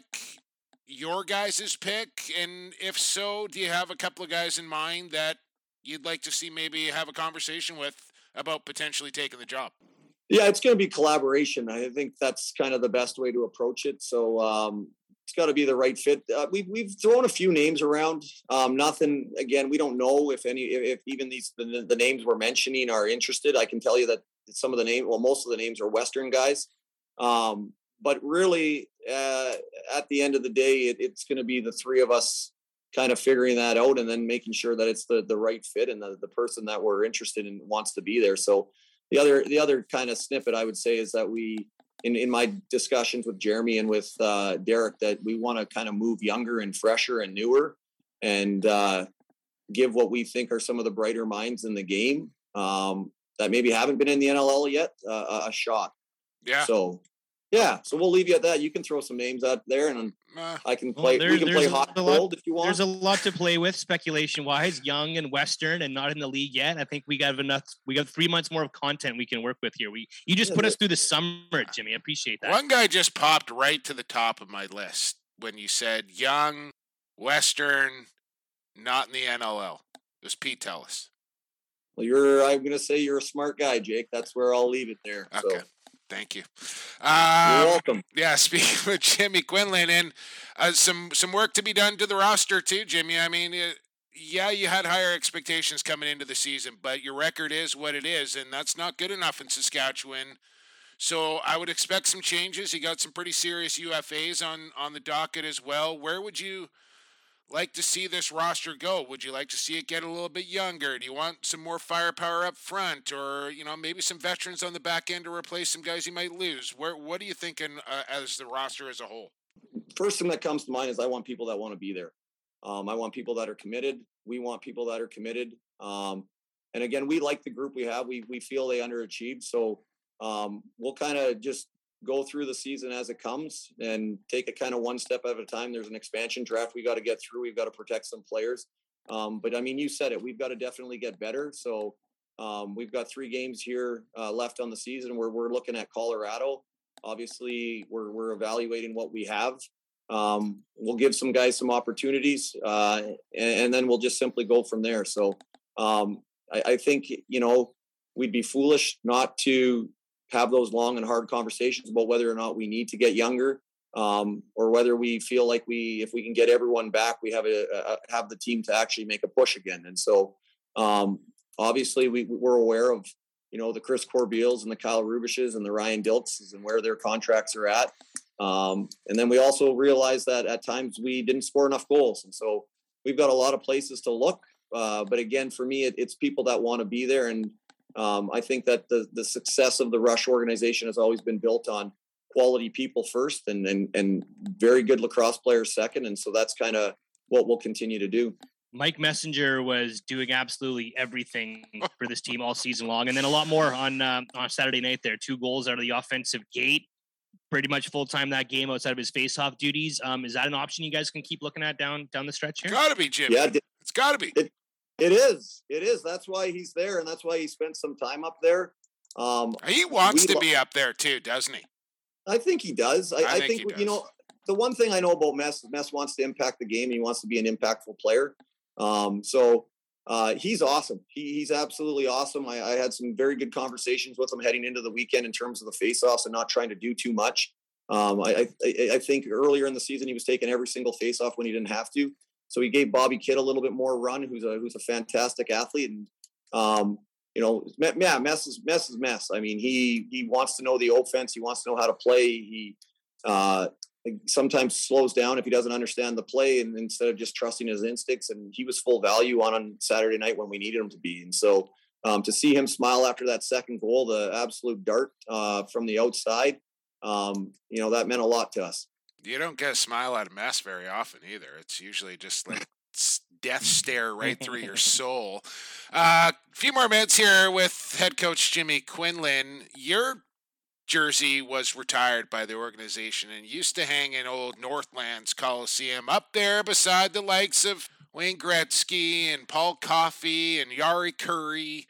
That had to be a pretty cool sight to see. But now it hangs in SaskTel Center. So I want to ask you this. Who do you think the next jersey will be hanging beside yours? That is a very good question. There's a lot of them. I immediately that popped to mind was the guy we played the other night because he played so many games for us, and it was Brett Midsky. Yeah, I that's a very good question. Oh, that's 2, Brad. I'm taking it. You don't get 2 for I don't one know. Good question. Well, we're going to crew chief Todd LeBranche for a ruling on that. Okay, we'll go for the booking. Yeah, inconclusive is what you'll probably get out of that one. So, I don't know. I think maybe some tenureship. Obviously Mark Matthews, if he sticks around, he's got a contract right now. He's kind of the easy one. I think Brett Midsky did a lot for a guy who was drafted where he was drafted with our team, and his name comes to mind. There's a lot of them. I think they all have better stats and probably were better players than I was. So I could use some company up there to deter from everyone making that mention of that. Because if you ask me, you don't like being the only one. Well, and I don't. To be honest, I don't know if I should be up there. So that's kind of no. But again, if you get up there for showing up and working hard all the time, then I deserve to be there. But in terms of if you look at the body of work and the statistics, and that's usually like a lot of times what that is, So I'm humbled by it. I don't ever really make too much mention of it, and it actually kind of makes me sweat when people bring it up. So I'll leave it at that. I want to ask about the sneak play 30 seconds into the game on Saturday night that backfired there. Was that new coach rolling the dice and That's trying to me. make immediate impact? Or See how we did that, Jimmy? We butter you up with talking about your jersey in the rafters, and then just come with the hammer and an empty net goal on your first coaching move. Bring more hammer and then talk more about the game. I love talking about the game. I think I can talk about the game all day. And that was me. That was one of the first things that Derek and I talked about. I said, I want to run a sneak. Our team here, like I believe in that group. And I think that's one of those things, whether it works or not, it's telling your guys that, hey, we believe in you. And and again, it was funny because Derek and I had the conversation and I said, it wouldn't be surprising the way it's gone for us this year if it ends up in our net. And he goes, well, the only way it ends up in your net is if you don't execute it. And I said, I think we'll execute it. And so sure enough, we executed, and it just took a bad hop. Mark Matthews boxed out the wrong guy and away they went. And so my immediate reaction on the bench that night was, let's run it again. The guys told me to think a little bit better on that one, so we didn't. But again, I honestly you're not going to shy away from doing it again, though, right? Like if you feel like the time is right, you'll pull that move again. Yeah, by all means. Again, it's something that people have to game plan for and be aware of. And again, like I think we got the look we wanted. It was unlucky it didn't go in. I mean, and really the reality is we kind of knew that going in, and the message was like, what's next? Like, go forward. And I actually liked it in the game because it was adversity early. And I think that's what you find out about your team is when you have to face some adversity. And so we had to kind of overcome that little hiccup early, and the players responded wonderfully, and we got the next one and we got back on track, and we kind of punched every time we got punched last. That was the key, Jim. Like every time that the Warriors got within one, you got the next one, and every time they got back within, you got the next one, and that. I think you mean every time Ball or Killing got one. You got the. Yeah, well, that was another thing I was going to ask. There's not, and then I don't know if this was a Quinlanism either, but something we don't see every night was just the complete lock off of Killing behind the net there in the fourth quarter. That was the adjustment we made. We actually had to take him out of it. And Jared and I had a good discussion about we needed to have more bullets in the chamber, so to speak, in case things weren't working. And so kind of in the second quarter, we made a little bit of an adjustment in the third quarter after we got to half and said, this is how we're going to kind of defend that 2-man game. And that was giving us so much problems, and it still didn't work. And so then we went to, with 5 minutes left in the third quarter, we're just going to completely lock off. And we actually went away a little bit from some of our principles, and we just told our players to play. I mean, they played the game long enough. And so, it was enough to kind of keep them at bay to get us out of there. They just started loading up from the restraining line, Jimmy. So I don't know how far, you got to lock well, up. he can shoot it, and he looks to shoot it. And he's a wonderful player. And then the Keegan Ball, I said to Keegan after the game that I'm very impressed by how he's rounded himself into the player he's rounded into, because he was one of those guys who didn't always get a look early in his career, and he just stuck with it. And I've got a lot of respect for those types of players. Yeah, unbelievable how far he has come. He's putting himself in superstar conversation now. What is he, Brad? 5th in league scoring now for Keegan Ball. It's street free agent. I've talked to a lot of head coaches this season that they're preparing for him. Like they got their best left-handed defenders. If they're not, they shouldn't be coaching. Best defender is going to be on. Like he's getting that elite status when you're talking about some of the best righties in the game. He's in that category now. Yeah. Did you guys have history, Jimmy, in Northern Alberta? I know he was playing for the Miners. I don't know if you were. No, I was kind of out. I was out of the game, more just a fan of him. And so again, I got to watch him kind of start to develop from afar. And I remember when he was first in the NLL, I thought he did some things well, but had a lot of areas in his game he could improve. And credit to him, he's worked on them, and he's a handful. He's kind of the straw that stirs the drink right now for that team, and he was a lot on Saturday. What's the plan for the summer before we let you go? Are you getting involved with the Bucks in the summertime? Yeah, I might. Jordan Cornfield with the Miners asked me if I kind of want to stand behind that bench. Prezi, right? Are they hosting? They are hosting, yeah. Okay. I'm booking my calendar, man. Do it.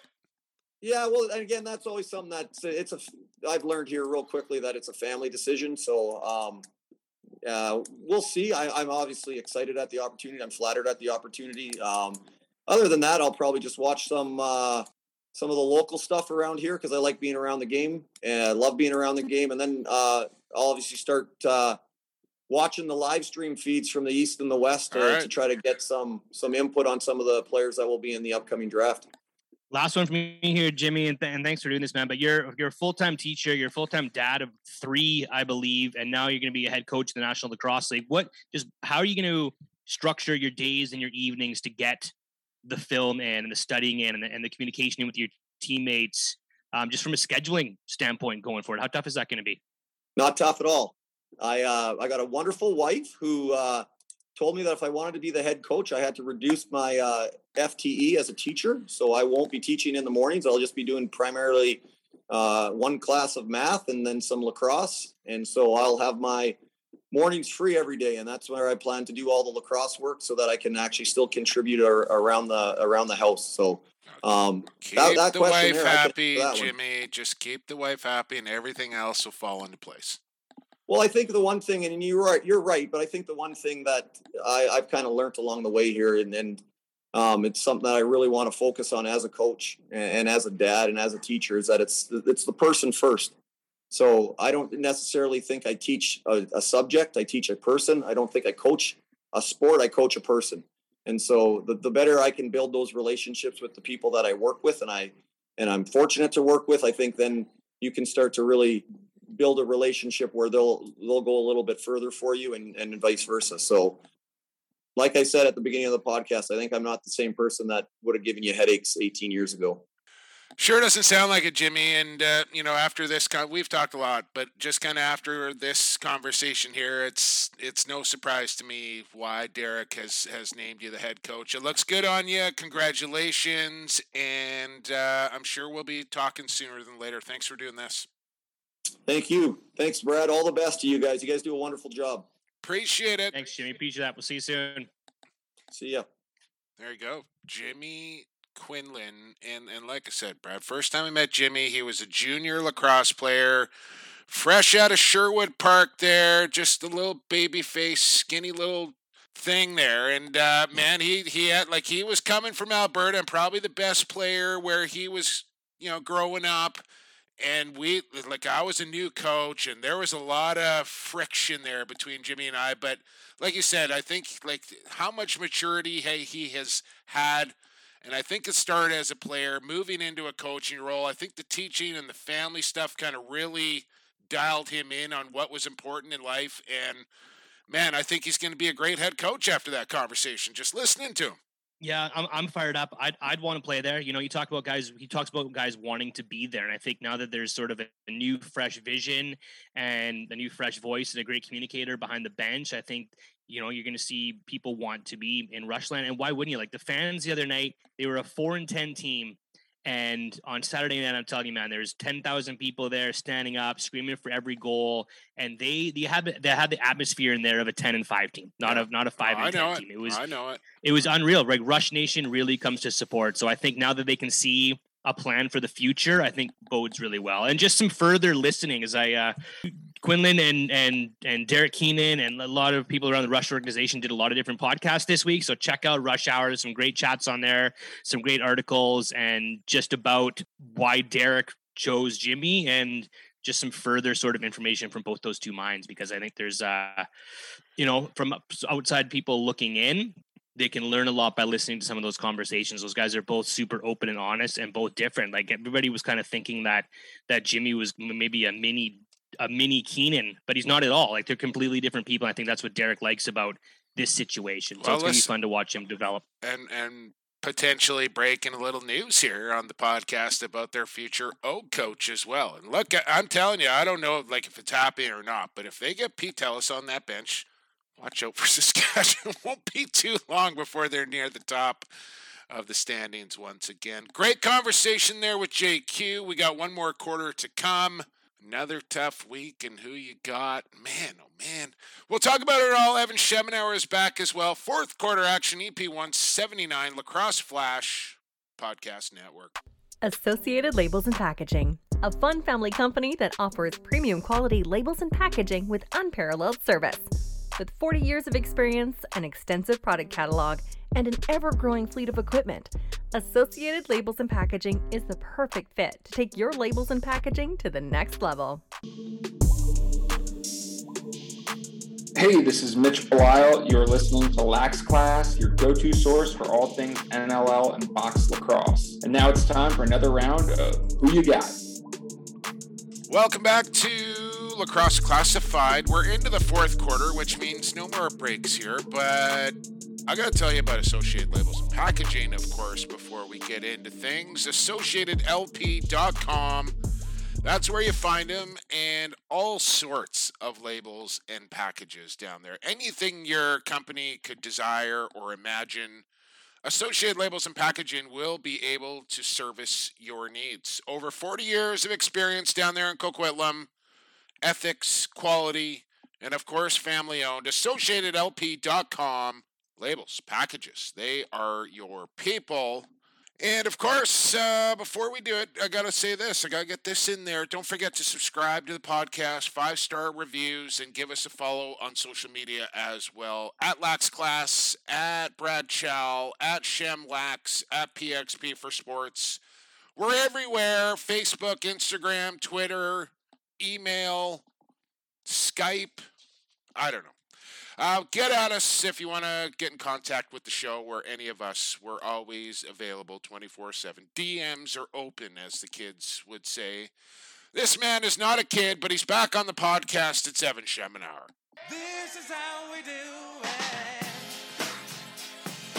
This is how we do it. La, la, la, la, la. This is how we do it. This is how we do Yeah, it. hey, you had a little Friday Montel night. in the rotation there over the weekend on old Move 10-something. Yeah, well, Move radios across the country. We slipped Montel into our weekend blowout show on Saturday night. You know, it's a radio staple, but I got a little chuckle when I slipped it in the playlist this weekend for our boy Evan here. What's going on, Evan? We got to hang out in the flesh this weekend, man. It doesn't that doesn't happen very often. But Evan and I hooked up for lunch in Sass. We went to a restaurant that I picked that he'd never even heard of in town before. So apparently Mexican. I'm more in tune with the tune than Mr. Schemenauer here. In the flesh. Speaking of in the flesh, it was good to see Evan in the flesh wearing his beautiful Vancouver Warriors Reed Bowering jersey in the concourse and stands there at SaskTel Center, looking sharp. Vasily was a little embarrassed to look like, though, Evan, but you look good. But you know, like this is not just your knockoff thing you can get off the shelf. Like this is the real deal, right? Oh, game worn. It's a game worn jersey, and you know, as much as I got some funny looks and some snarly comments from one person, the thing about it was I appreciate the generosity of the Warriors. Not many teams do that, and you know, thank you, and that was my thank you. Then I'll gladly wear that to the game. There you go. So Dan Richardson, I'm responsible for that. So you can shoot Dan a message personally there if you like, Evan. And speaking of, Brad, you got hooked up from Rush Nation. Our boy David just dropped signed Connor Robinson jersey in your lap. Yeah, I so never got anything like that. Evan walked into SaskTel Center with a new signed Reed Bowering. I walked out of SaskTel Center with a signed Connor Robinson, and I was just taking it at the end of this segment with Jimmy Quinlan there. But Rush Nation is pretty special, man. And David's been a longtime listener of the podcast, and I don't even think lives anywhere near the rink, but has tickets right by the tunnel where the Rush enter the floor at SaskTel Center. And he emailed me before the game and said, hey, I got something for you. So I met him up in the stands and signed Connor Robinson, game worn, one of the great, one of the Rush thirds from last season or 2 seasons ago now, I guess. That was like plaid on the lower third and the Halifax or the Saskatchewan flag on one shoulder and, you know, the little wheat logo on the other one, like one of their nicer thirds, I think. So I appreciate him listening, and Rush Nation is just so special. I was saying, I don't know if you felt it in the building, but the way that the crowd was reacting to me felt like a 10-5 team and not a 5-10 team. And maybe there's a sense of promise now that Jimmy Quinlan's taken over, that maybe a new chapter is turning, and let's just forget about the first 3 quarters of this season. Well, hang on, Evan. Let's just clear this up, because early in the podcast when we had Jimmy on, I said the Rush were officially out of the playoffs. You guys backed me right up on that, and it is true what you guys said, but it is the most minuscule of a chance here for the Rush. So I'm going to let Evan break down this banana land scenario for the Rush to make the playoffs, so we can get this officially official. So here's what it is. They need both Albany and Calgary out of a tiebreak at 8 and 10. They need Georgia in it, and it helps them if Vancouver or Panther City is in it, because they got a winning record against both to help boost their record. So the effect of it is the Rush have to win 3 games. The Swarm have to lose 3. Albany's got to lose 2. And then a combination of Vancouver winning twice and Calgary winning against Rochester, or Panther City winning its next 2 games and Calgary winning 1, or this whacked out scenario where it be only them and Georgia in a tiebreak scenario, and the Rush somehow having a stronger win percentage than everybody else. It is less than 1%. There you go. Let's put it that way. Okay, I'm glad we cleared that up. I forgot all of that already. So good luck. Let's just see how the last couple of weeks play out, and let's see how this week's Who You Got plays out. It's time once again to play your favorite podcast game.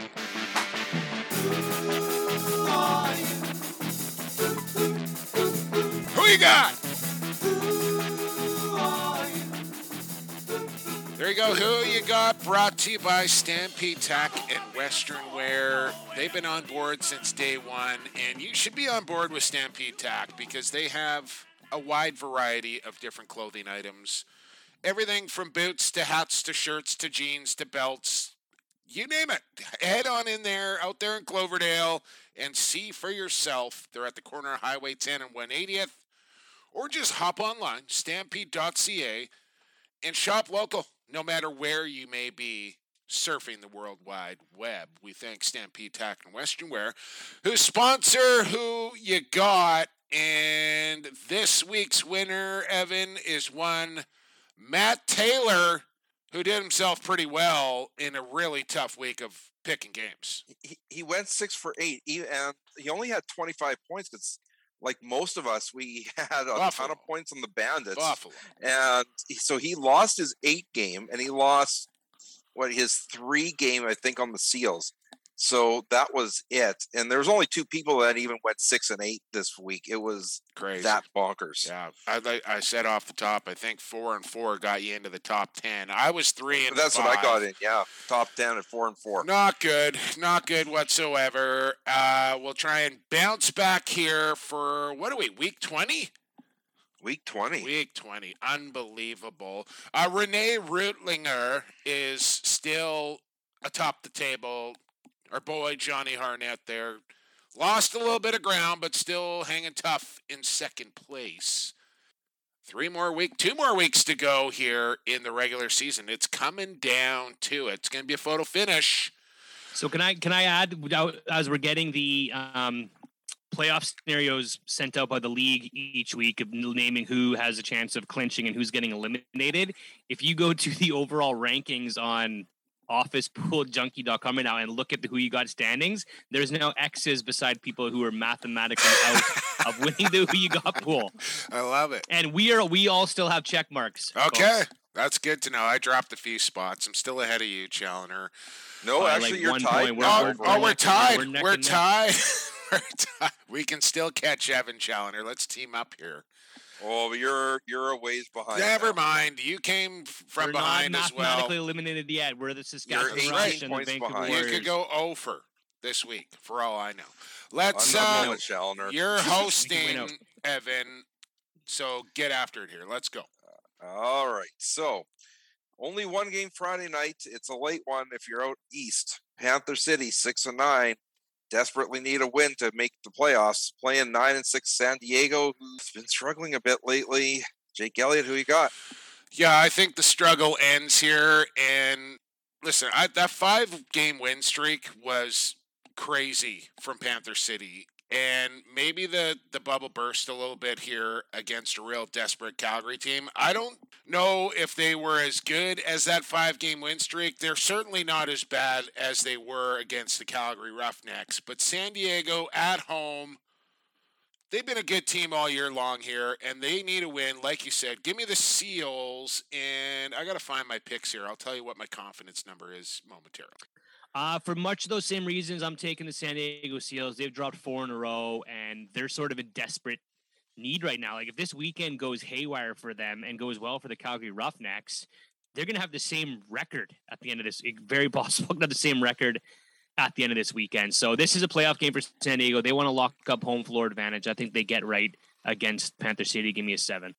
I don't maybe have the confidence in San Diego the way that you guys do. Looking around, that team is banged up.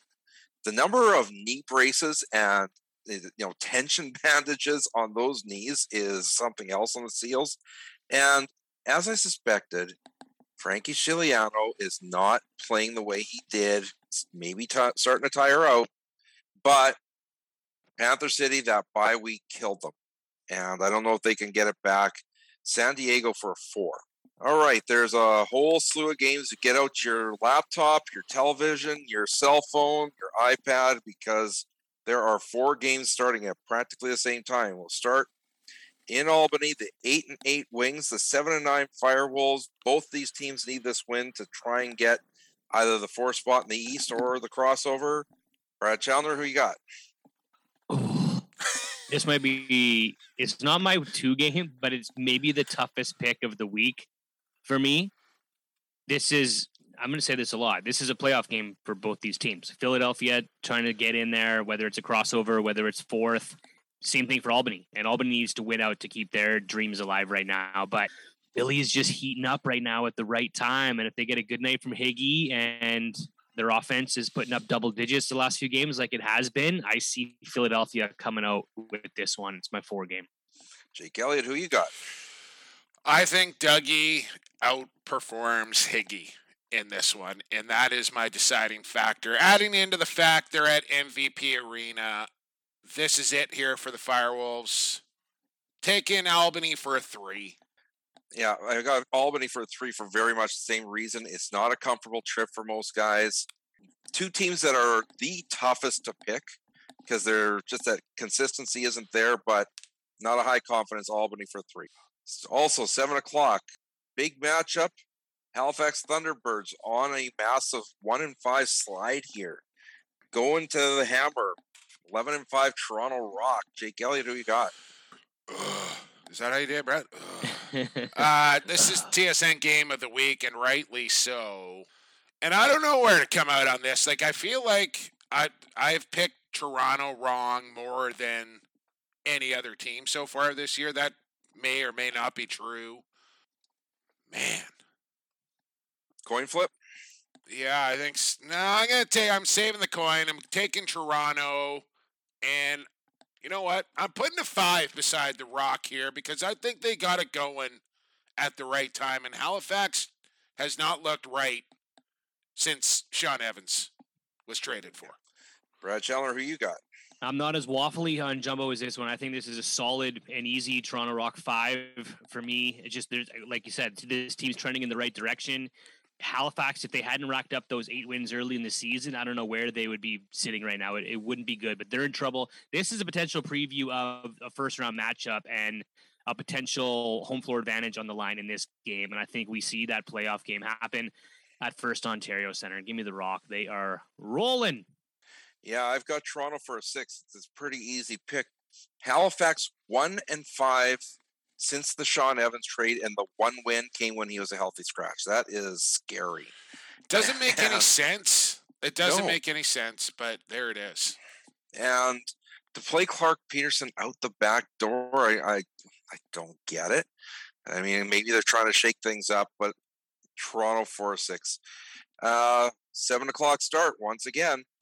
13-3 Buffalo Bandits, who are coming off a pretty lackluster performance, going down to Duluth, playing the 8-7 Swarm. They need a win for the get in the playoffs. Brad Challoner, who you got? I'm going to stop short of calling it an embarrassing loss to the New York Riptide because the Rip looked good and Buffalo looked like they were going to mount the comeback until the penalty trouble in the fourth there. But I think they probably feel embarrassed and they need to bounce back and get on a heater as they head towards the postseason. 2 more games to get right for the Bandits. I think the Bandits take this one. It's my 6th game. Jake Elliott, who you got? Vino doesn't have 2 shitty games in a row. That's the bottom line here. Buffalo is going to get right heading towards the playoffs, and a team they very may well see come playoff time. Give me the Bandits, but I'm only putting a 2 beside them.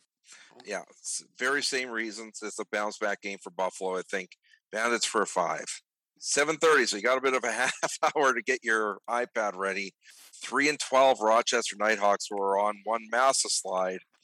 Going to Long Island, 5-10 Riptide. Jake Elliott, who you got? Yeah, this is the Riptide. They just beat the Bandits. Now they're at home. They're taking on the Nighthawks, who have really struggled down the stretch here. Riptide for a 6. Brad Challoner, who you got? We didn't talk about this in segment 1, Jumbo, but Hartley was supposed to start that game and took one off the melon in warm-up after coming back from protocol. Oh, so wow. I think he's okay. I just heard they kept him out for precautionary reasons. Maybe like just shut him take down. one off the melon, just shut him down. Don't come back. Yeah. So that's why he didn't start last week. But it's been a tough year for the Rochester Nighthawks. They've dropped 7 in a row, and I don't see the Riptide losing this one. This is actually my 8th game. Unfortunately for the Nighthawks, it's been a tough go. I'm on the opposite end of the scale here because Rochester actually started to Are you taking the Nighthawks here, Evan? I'm not taking the Nighthawks. Okay, then don't skirt around it here. Like that's it. Like I'm not that confident in it. You know, is Showtime going to be back? God knows. So I just don't have the faith in the Riptide as much as you guys do. So 9:30. So hopefully by that time, most of the early evening games are done. At the SaskTel Center, Colorado Mammoth 10-6 need a win to stay in first place. Saskatchewan Rush 5-10 need a win to keep that somehow slim chance alive. Jake Elliott, who you got? Oh man, this might be my coin game here, but it's not. I'm not bailing out on the coin here. I'm taking Colorado just because, I think it's over for Saskatchewan, and they may not feel like that, but I do. And I think first place is super important to Colorado. So they win this game on the road in Saskatchewan. They always play the Rush tough, especially in Toontown. Mammoth for a 7. Brad Challoner, who you got? I was going to flip the coin on this one too, but if Jumbo is bailing out on the coin, I'm going to man up and bail out on the coin too. Saskatchewan Rush are 1-1 against the Mammoth. The home team has won every game. I see this trend continuing. I know first place would be important for Colorado, but a home game I think would be just fine for them in 1 or 2. And there's just, speaking of Jimmy Quinlan today and seeing the Rush last week, might be too little too late, but I do think they turned some heads in the last couple weeks here, whether it's playing spoiler or what. But give me the Rush, the 3. Wow. Yeah, I'm very much on Jake's train here. Colorado needs this win. Saskatchewan, things that happened earlier in the night could even throw this wrench in there. Give me the Mammoth for a 7. What's happening earlier in the night? Well, things like their Georgia season winning, or okay. Albany winning. I thought something was happening in Saskatoon before the game, where it was was there a funeral or something? It was a Tonya Harding incident about to happen or something. That sounded sinister. Yeah. And the 6th game of the night, I believe. Yes, 6th game of the night. 8-7 Roughnecks. They can start to clinch a playoff spot here if they get a win. Going to Vancouver, 6-10. They need a win and some help to get in. Brad Challoner, who you got? Who you got, Brad Challoner? I want to hear this. So the Calgary Roughnecks just won 4 games in a row for the first time since 2014. I don't know how far we're going to have to go back to find a 5-game winning streak from the Calgary Roughnecks. That is a tall task to do at this stage in the season. And I think Vancouver is going to have a deep look in the mirror after last weekend. And I think the lefties are going to have to make some adjustments and wake up in this one. But I see the Warriors squeaking it out on their second last game of the season and their second last game on home floor. Give me the Vancouver Warriors with a deuce. That's my boy right there. Jake Elliott, who you got? You know who I got, Evan. This is it for the Vancouver Warriors. Staring them right in their face, their arch rival. Keep their playoff hopes alive. It's the Warriors, and it's a 4. Well, you guys know who I've got, but the thing about it is here, Vancouver has really struggled lately. The fact of the matter is they got all but one goal last game from 2 guys. And I think Calgary finds a way to just neutralize those 2 guys. Give me the Calgary Roughnecks for an 8. I love it. Dan will love to hear yes. The Warriors will love to hear that. Slap that up in the locker room right there. I'm just going to clip that. As you watch the game in your Bowering jersey from your comfy home there in Saskatoon. Well, I'll be at the other games, so I won't be. Yeah, well, we're calling that one, and it's a doozy. It's a biggie. It's going to be a lot of fun. All right, there you go for who you got. Ooh, congrats to Matt Taylor. And still a couple of weeks left to win a weekly prize. Best of luck to everybody down the stretch here. Time for Lax Class Locks. It's locked.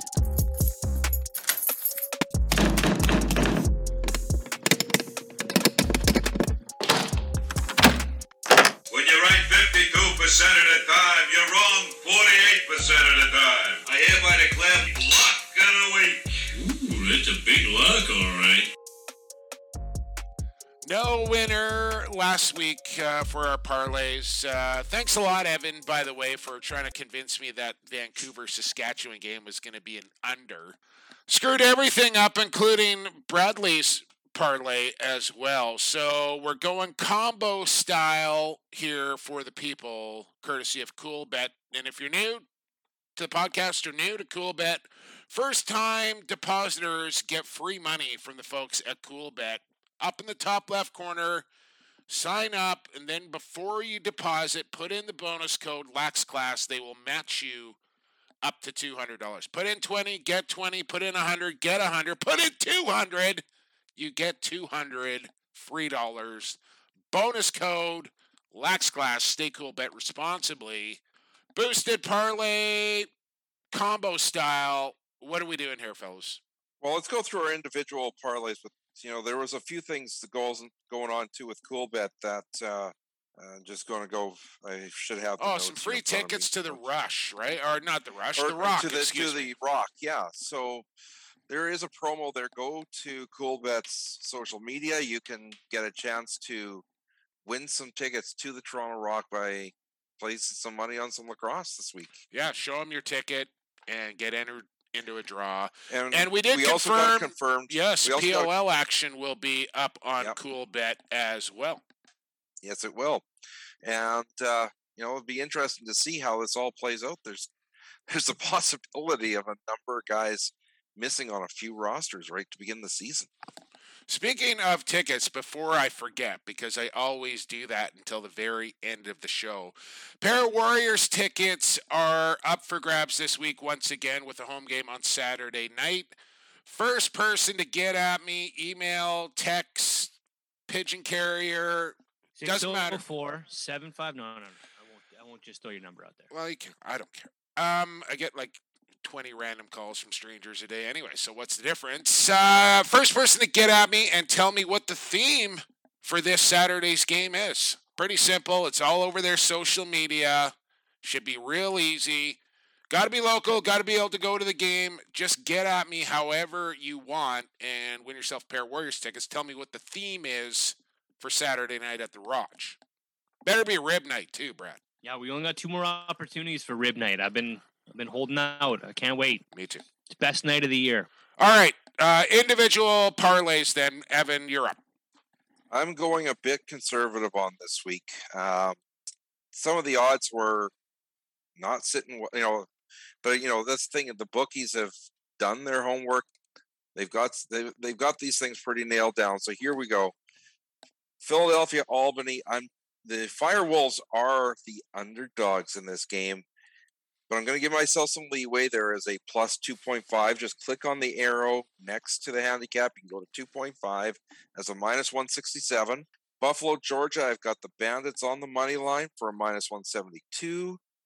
And Toronto, Halifax, I've got Toronto on the money line for a minus 133. Oh, Add that up. That's quite cowardly, Evan. That's 343, which will pay out, what is it, 100? No way. It pays out 88.59. Yeah, thank you. Even I could do that math, Evan. There's no way that was hitting $100. All right, Brad, I hope you're swinging a little harder than that pop foul. No, if that was a pop foul, mine might be I don't know, a bunt. I'm not calling it a strikeout until it happens, but yeah, maybe this is a bunt and check swing strikeout, quick sprint to first. Okay.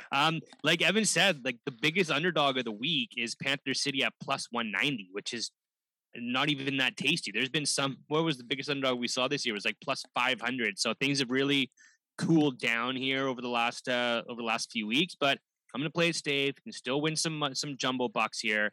I got the Toronto Rock on the money line at minus 133. And then I'm liking the handicap the last couple weeks. They've really hit well for me. So the Mammoth are the underdogs at plus 1.5 here against Saskatchewan. So I like that. After I said it was Saskatchewan at home, and all Colorado has to do is keep it closer, win. That's at minus 192. And the Vancouver Warriors plus 1.5 at minus 167. Tally that all up. Odds are only 326. But $20 will win you 65 for a total of 85.19. So right. I'm still walking away with something. I'll pick up the slack here, and I am going strictly point spread or handicap, as Brad likes to say. And I really like this. I like to keep it symmetrical. Like I like going all over unders or all money line or all handicap here. So this is what I've done. Albany at plus 1.5 at home. Thank you very much for a minus 114. Riptide at home over the struggling Nighthawks for a minus 1.5 at plus 1. And Colorado at plus 1.5 at Saskatchewan for a minus 192. Don't love those odds, but I think Colorado gets it done in fine fashion here against the Rush. That is a plus 585, fellas. 20 jumbo dollars, a cool bet return of 137.04. It might be a double, maybe halfway to third, caught between the bags, go back to second, try to get to third, go back to second. Come on. That is a stand-up double. 900, but yeah. That is a stand-up double. Anything over 500, that's a two-base knock.